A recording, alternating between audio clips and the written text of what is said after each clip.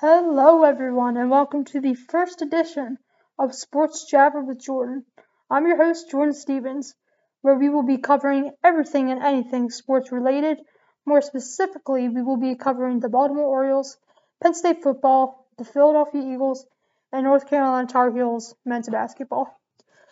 For those of you that don't know me, my name is Jordyn. Like I said, I'm an avid sports fan. I pretty much have been all my life.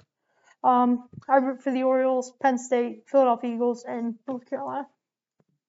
I will be a sophomore at York College of Pennsylvania. My major is actually sports media, so I am hoping to become a sports broadcaster one day. If not a broadcaster, hoping to be working in the sports field. I'm hoping I will be making this a daily podcast every day, Monday through Friday. Times don't know yet, probably the afternoon. I will be uploading this to Spotify, and if you don't have Spotify, I will be recording this and uploading it to my Instagram, Facebook, Twitter, and Snapchat accounts. First topic of the day. Let's get right into it. The Orioles are back to 500. The Orioles are now 48-48. They have now had 2 consecutive winning months in a row. That is the first time they have done that in 6 years. Listen, the Orioles are a surprise. I did not think that they were going to be, I don't want to say they're good, but they're not terrible. They're not as bad as people portray them to be, I guess you could say. It's exciting to see, and I am very excited to see what this team will do, not only next year, but in the years to come. So that's that, with the Orioles being back to 500. Moving on, will Trey Mancini be traded at the MLB deadline? The answer to that question, I have no idea. I hope he doesn't get traded, but if he does, I wish him nothing but the best. I did hear rumors that the New York Mets wanted to trade for him.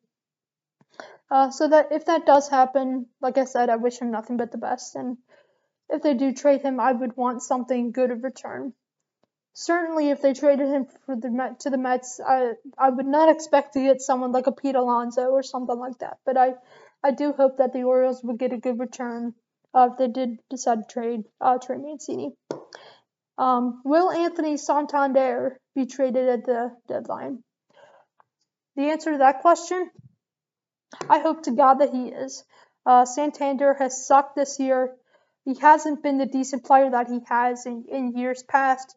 So if he does get traded, I hope to God that he does.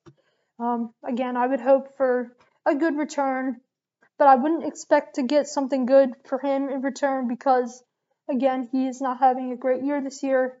But I would hope that we would get something good for Santander, both Santander and Trey Mancini. Moving on. Football is back, baby. The Eagles opened up training camp today. Well, granted, it's not back till tomorrow. The players have to do their physicals and stuff like that, but practices are tomorrow. But nonetheless, football is back. The Eagles are back. Let's talk about some of the new additions that the Eagles have. More importantly, probably most importantly, A.J. Brown, wide receiver from the Tennessee Titans. They got A.J. Brown, Nakobe Dean, Zach Pascal, Devin Allen, Kaiser White, Jordan Davis, and James Bradbury. Now let's talk about each one of these players and the significance. Nakobe Dean, a defensive tackle they got in the draft in the first round. Zach Pascal is a wide receiver from the Indianapolis Colts that they got. Devon Allen is a wide receiver that they got who also was a former Olympian, so that's pretty cool. Kaiser White is a linebacker that they got. Jordan Davis, another draft pick, defensive tackle. And James Bradbury, who they got from the New York Giants, who is a quarterback. So those are some of the key players that, honestly, I really think are really going to help the Eagles this year. If Jalen Hurts can play to his potential, the Eagles are going to be knockout, win the NFC East. They're going to win the NFC East if Hurts plays to the potential that he can. If Hurts isn't playing the greatest, who knows what happens. They could make the playoffs, they could not. I guess the nice thing about being in the NFC East is, the Eagles have a shot at making the playoffs every year. Because I'm sure, as most of you know, the NFC East is not a great division in the NFL. So let's talk about some of the returning players that the Eagles have. They have their center, Jason Kelce, wide receiver, Greg Ward, defensive tackle, Fletcher Cox is coming back, defensive end, Derek Barnett, which I didn't really care for that move because all he does is false start, but, that's a whole other conversation. Safety, Anthony Harris.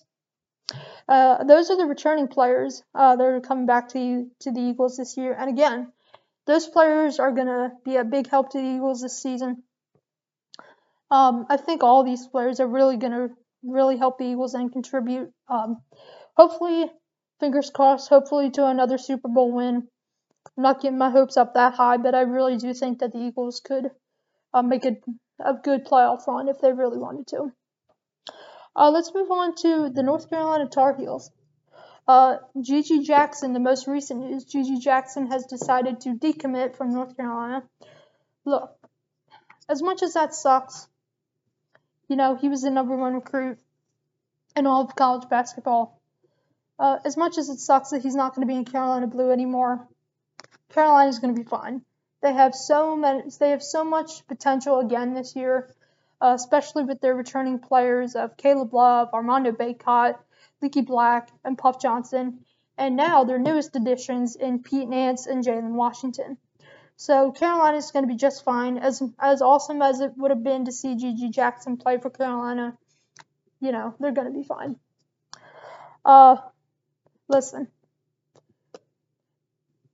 I would not come on this podcast in the first episode being the Carolina fan that I am, and not talk about beating Coach K, both in his last game at Cameron Indoor and in the Final Four. Those were two of the greatest Carolina games I've ever witnessed. I wanted nothing more than to send that right home. I wanted nothing more than to beat that guy so badly. I personally cannot stand Coach K. I do respect him. He obviously is the greatest college basketball coach of all time, even though there was a man named Dean Smith before him. I mean, come on, let's be honest. Dean Smith is the greatest. But no, I'm just kidding.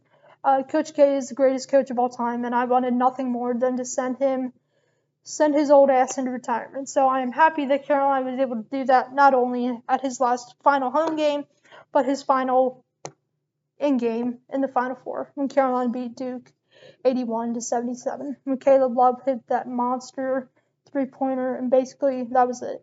That was turn the lights out, game over. Let's move on to Penn State. I know this is old news, but I guess I'll talk about it now. James Franklin signed a 10-year, $7.5 million contract extension. My thoughts are that it's absolutely ridiculous. I cannot stand James Franklin. Listen, he's a great guy. He seems like a great guy, a great spokesperson for the school. But when you get this guy in game, when you get him into coaching a game, he's absolutely lost. He doesn't know what the hell he's doing. He's a clown in a circus, let's be honest. When it comes to games, he is a freaking clown in a circus. I can't stand the guy, even though he is a great guy, but like I said, when it comes to coaching, he sucks at coaching. And let's be honest, he is a Division III coach coaching at a Division I school. So I just don't, as long as James Franklin is the head coach at Penn State's not going to go anywhere. Penn State has so much potential with all the recruits, especially in next year's class. They have so much potential, but as long as this guy's the head coach, they're not going anywhere. And it sucks to say that because, like I said, the potential is off the roof. It's incredible what Penn State could do if this guy was not running the ship,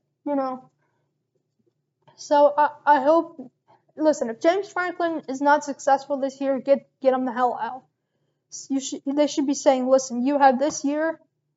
Even though he did sign a contract extension, they should say to him, look, dude, if you don't turn this team around and turn them into the team that they're supposed to be, you're done. Honestly, that's what they should do with him. So, let's talk about some of the key games that Penn State will be having this season. The whiteout game against Minnesota. I don't understand that. Why make the whiteout game against a team that Penn State's probably going to beat by 20? Like, it doesn't make any sense. Save the whiteout game for your toughest opponent in Ohio State. Don't save it for a team that Penn State is going to beat by 10 or 20. I mean, come on. It doesn't make any sense. But nonetheless, the whiteout will be against Minnesota this year. And then right after the whiteout will be the stripeout against Ohio State. Again, I don't agree with it. I think it's stupid. I think the whiteout, as much as I'm tired of losing to them in the whiteout games, I think they should be saving the whiteout games specifically for Ohio State. Because let's be honest, Ohio State has been Penn State's toughest opponent for years now, and they can't seem to freaking beat them. And that's another reason why James Franklin should be out of here. Another key game that they will be having is at Auburn. If you remember, Penn State played home versus Auburn in the whiteout last season and beat them in that game. But this game particularly will be a very, very tough game for Penn State. I honestly don't see them winning that game. I could see them honestly getting blown out. But if Penn State were to win that game, that would be one of the biggest wins probably in program history. Another key game would be the home opener against Ohio. Not Ohio State, just Ohio University. Yep, that'll be like a 55-7 win. Penn State will win that game easily. The very first game is at Purdue. That'll be a tough game, I believe. That's actually a Thursday night game. Penn State's first game at Purdue. Penn State can win that game, but if they play well, Penn State will win. If they shit the bed, if Clifford shits the bed, then they're not going to win. That's my thoughts on that. And the last biggest game, in my opinion, is at Michigan, is their yearly game against the Michigan Wolverines. Do I see Penn State winning that game? Probably not. Would I like them to win that game? Absolutely. Will they win that game? Probably not. Yeah, that is all I have for you guys today. I hope you guys enjoyed the first episode of Sports Jabber with Jordyn. We talked a little Penn State, little Eagles, little Orioles, little bit everything in between. So I hope you guys enjoyed this first episode and have a good rest of your Monday. And we'll see you tomorrow on Sports Jabber with Jordyn. Have a good night.